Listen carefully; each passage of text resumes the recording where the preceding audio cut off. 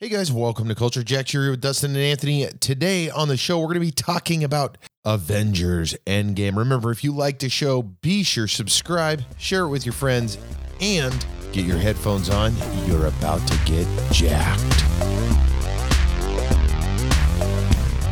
All right, guys, so this is a special episode. Special because I'm the only one on it. And Dustin has done his own version of this very episode as well.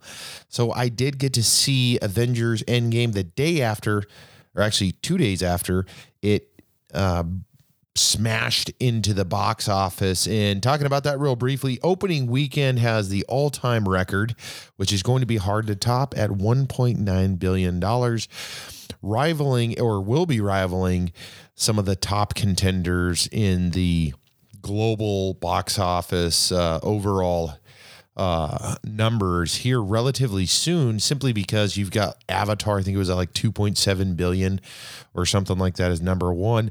I think that it may have some stiff competition here, as opening weekend it covered most of that ground. But this episode isn't about me talking about the box office numbers necessarily, but I thought I'd share that anyways because it's kind of a cool thing to look at and to think about. So thinking about this, Endgame is the culmination of, Kevin Feige, the Marvel Cinematic Universe, and so much more. 21 films in the making. This is number 22 with predominantly all of the same characters, which to me is an incredible feat by Marvel, by the actors themselves, by the storytellers, the writers, the producers, and everything else. So before I dive into Endgame, if you have not seen that, go listen to Dustin's podcast because I'm about to spoil this for you. So let's start spoiling Endgame for you. Like I said, 21 movies in the making. I've seen them all. I know Dustin has seen all of them except for this one, and I'm sure most of you guys that are listening have seen the bulk, if not all of these movies, more than likely more than once. And it's super exciting to kind of close this big chapter, at least it was for me, because the story is so incredible, and I don't know that I don't know how many more movies it could have ran without something as epic as Endgame kind of coming forward. Obviously, we know Infinity War, Thanos snapped, did a big snap of the fingers and essentially took out half of the population in the world, leaving the Avengers and from what you can see from, I guess, through the cinematic glasses, obviously a lot of cities and families and characters faded or turned to dust. And obviously Endgame starts off with them planning on seeking their revenge or trying to figure out how to unsnap it. And the opening scene really is Hawkeye, which you did not see in Infinity War, talking with his daughter, and then he turns around. It's actually a pretty dramatic scene, very well done, very well shot. You kind of feel for the guy, and then the Avengers get together. Now, I'm not going to sit here and explain verbatim the movie, simply because if you've seen it already and you already know what I'm talking about. If you haven't seen it, then I'm ruining it for you, and I'll just hit some of the high points so I can truly ruin it for you. So obviously Hawkeye turns into Ronin. You get to see Ant-Man come back. You get to see, all of the main characters kind of come back together. The original Avengers. You've got Thor, the Hulk, Iron Man, Captain America. You've got Black Widow. You've got Hawkeye turned Ronin, and you have Captain Marvel. You also have some of the sub characters throughout as the first attempt to, I guess, unsnap it by going and decapitating Thanos, which was pretty crazy out of the gate there. Did not work. So they had to go back and, they had to wait it out essentially because they were trying to figure it out. And then they all pretty much gave up. 5 years goes by and it's time to start thinking about things as Ant-Man reappears because a rat decides to jump on the little remote box there and talks to them about quantum space travel and all of this other stuff. And then they formulate the plan. Now, overall, I think the story is incredible, how they've weaved not only this movie, but so many of the past movies together. But this movie in particular does an incredible job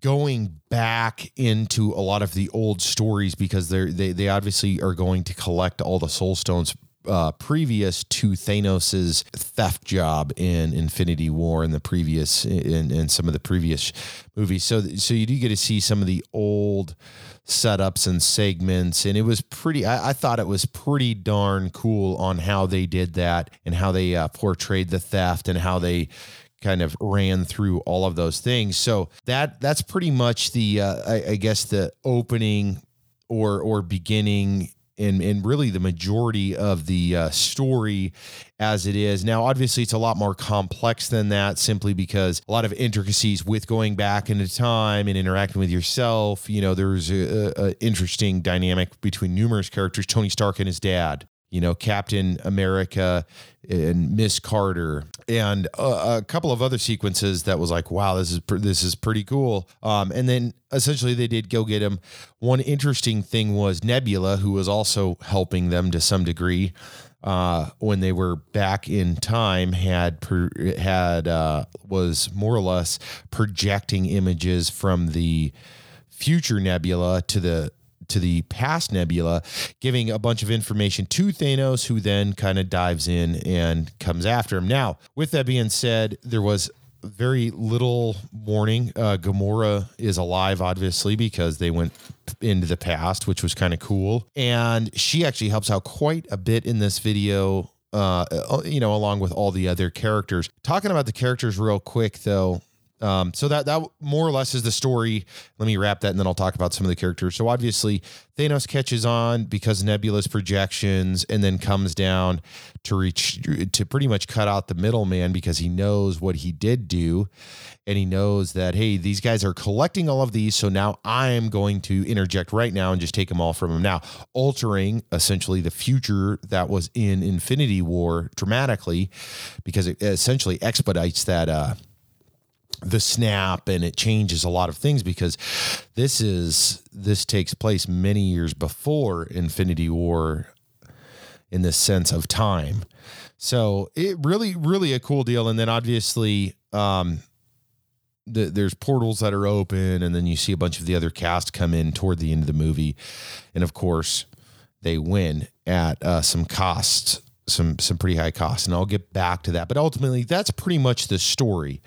So obviously, the beginning of the movie, they were faced with still some of the turmoil, executed a plan didn't work, sat on it for 5 years. Scott Lang, or Ant-Man, comes back.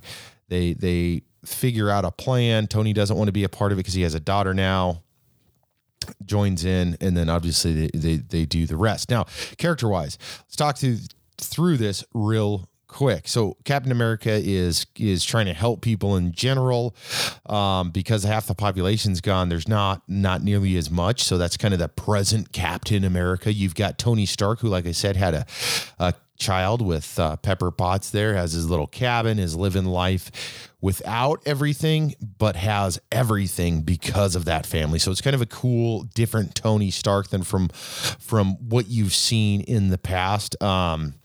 You've also got Hawkeye, who turned to Ronin, who's this pissed off, tattooed, new haircut dude because his family disappeared with the snap. So he's out for vengeance.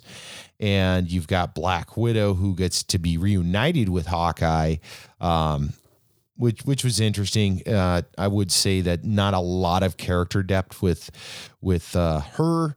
You get more, I feel, out of Hawkeye or Ronin, which I thought was kind of cool. You've got Bruce Banner, Mark Ruffalo, who finally we get a culmination of Bruce Banner and the Hulk as the new Hulk. So you get the brains and the bronze merged together. It's very cool because you get in my opinion, you get a natural character, one that isn't all, going back and forth and begging to be pulled out. So I thought that was very cool, very smart on Marvel's part, because then you get a consistency in character. We know the Hulk is strong, Bruce Banner's smart, but you had to kind of go back and forth from this like grunting monster, the Hulk, and then you had to go back. So he is merged. He looks like Mark Ruffalo or Bruce Banner, but a really big version. And I like what they did. I do. Overall, I think that was pretty cool. And one surprise, one pretty big surprise was Thor. So Thor pretty much gave up. He's in the new Asgard. And it is hilarious how they portray him. He's overweight. He doesn't really care. He's drinking all the time. Incredible. Mostly because, he gave it 110%. In fact, he's the one that put the axe really through, not only through Thanos in Infinity War, but he also returned and ends up decapitating Thanos and losing. And when he hit that, after they lost it all, he kind of gave up. He was playing some Xbox, drinking some beer, hanging out with his buddies, and that's what he was doing. And rightfully so. He's a Norse god that needed a break, I guess. So that covers the real quick spread. Obviously, Captain Marvel's in this. She's a semi short appearance, which was good, and some good comments too. Saying, hey, there's other universes out there. That's why I wasn't here before. I'm dealing with a lot of other issues out there that I'm trying to help people with. One of the reasons that I wasn't here sooner is because the other worlds don't have the Avengers, which was cool and very well. I feel like that was very well written because it just showed that whole world. A couple other interesting things that I enjoyed in this movie was Captain Strange. The comment on they'll be back in 5 years was legitimate because he knew what was happening. And a lot of other things. Obviously, he had the time stone, and with that, he was obviously able to tell the 1 in 100 million chances or whatever it was, or options that could happen, and he went with that one. So super cool there. Characters, talk to you about the story. Now let me I'll explain some of the deaths, or talk through my view on the deaths, and I guess the continuation and the end of it, and then give you just a real quick, the way I feel about the movie as a whole. So let's run down the list. We've got Black Widow, who died to get I want to say the Soul Stone, but I'm probably messing that up. Her and Ronan went there, got it. That was how they did it. She let go, dies. She's gone forever. Next on the list, you have Tony Stark, who died. He passes on and from the battle, and it is what it is. I mean, Tony Stark, Robert Downey Jr., incredible career, incredible run. I think he's leaving it on a high note. I think it's also the evolution, the next step in the next phase and everything else. So, I mean, very well done. Obviously, it's dramatic. You get to see the funeral. You get to see a lot of characters you haven't seen in a while. Very well done. No more Robert Downey Jr., at least at this time. Who knows what the future holds. Next on the list, Captain America. So Captain America obviously had to go back to return the Infinity Stones so time would stay the way it is without massive change and so forth and so on. Goes back in time, comes back as an old man. And I'm not going to sit there and explain verbatim what happened, but ultimately he wanted to live a real life. So he hung it up, man, and he got with Miss Carter and lived a long, beautiful life, and hands his shield over to Anthony Mackie, also known as the Falcon, which was very interesting. We also obviously got to see a little bit of dialogue between the both of those guys, which was appropriate, which was really cool. Thor, which this is funny because there's already a lot of speculation on this. Thor essentially hands over command of Asgard and wants to go explore and kind of do some other things. So he is going into space with the Guardians of the Galaxy, which there is a reference to that, and that's the Asgardian in the Galaxy, which is actually a comic book. So there's a lot of speculation on the next Guardians of the Galaxy, which obviously James Gunn would be directing, is Asgardians in the Galaxy with Thor. I don't know if that'll happen. I don't think anybody does, but the future will tell from there. Bucky's still around doing his thing. So, we'll have to see kind of what happens there. So Captain Marvel doesn't really go really into anything. Obviously, Captain Marvel making the money that movie made and having the opportunity to help out in this movie, I'm positive there's going to be another Captain Marvel movie just because. Why not? So there's that. Scarlet Witch did come back. You've got Spider-Man. Spider-Man's obviously already got his movie coming out and a lot more. So I'm going to leave that there with the characters. Now, a really quick end game, how I feel in as a whole. I believe that this was a perfect example of ending an incredible story arc, an incredible 10 plus years, a lot of great movies. Now, obviously, every one of these movies isn't for me, isn't for you, so forth and so on. But the undeniable thing is 22 movies in the bag, intertwining, telling an epic story that a lot of the characters had their own stories that to some degree coincided and vice versa. And it's just an incredible thing. I'm glad that I got to see and watch these movies over the last 10 years at that time in my life, because, 15 years before that, when I was a, kid, 25 years ago, when I was a kid, Dustin and I have talked about it, and other childhood friends. We loved these cartoons. We loved the comics, and to see these guys come to life, tell such an epic story, be so well directed, to be so well story told, and for it to end, and obviously not all of them are ending, but for the main to end at this time the way that it did, I feel like they did an incredible job. My hat's off to them, and I am looking forward to what the next phase, that next generation is. I'm genuinely excited, and I really, really hope that they continue with success and they have a solid plan for the next 10 years in Marvel. All right, guys. Well, that wraps up this episode. I do thank you guys for tuning in. Check out Dustin's podcast. He did not see it, so you can hear all of his banter. I haven't listened to it yet. I will be listening to it once it goes live, so I can get kind of a fresh catch on what he's discussing. He did tell me he will not listen to mine until after he watches Endgame, which is completely fair and understandable, because we were both of the mindset of no social media. In fact, so was a lot of other people that we know went anti-social media and didn't want to ruin it for you or for them or whoever it may be. So that's a good policy, especially with something this big.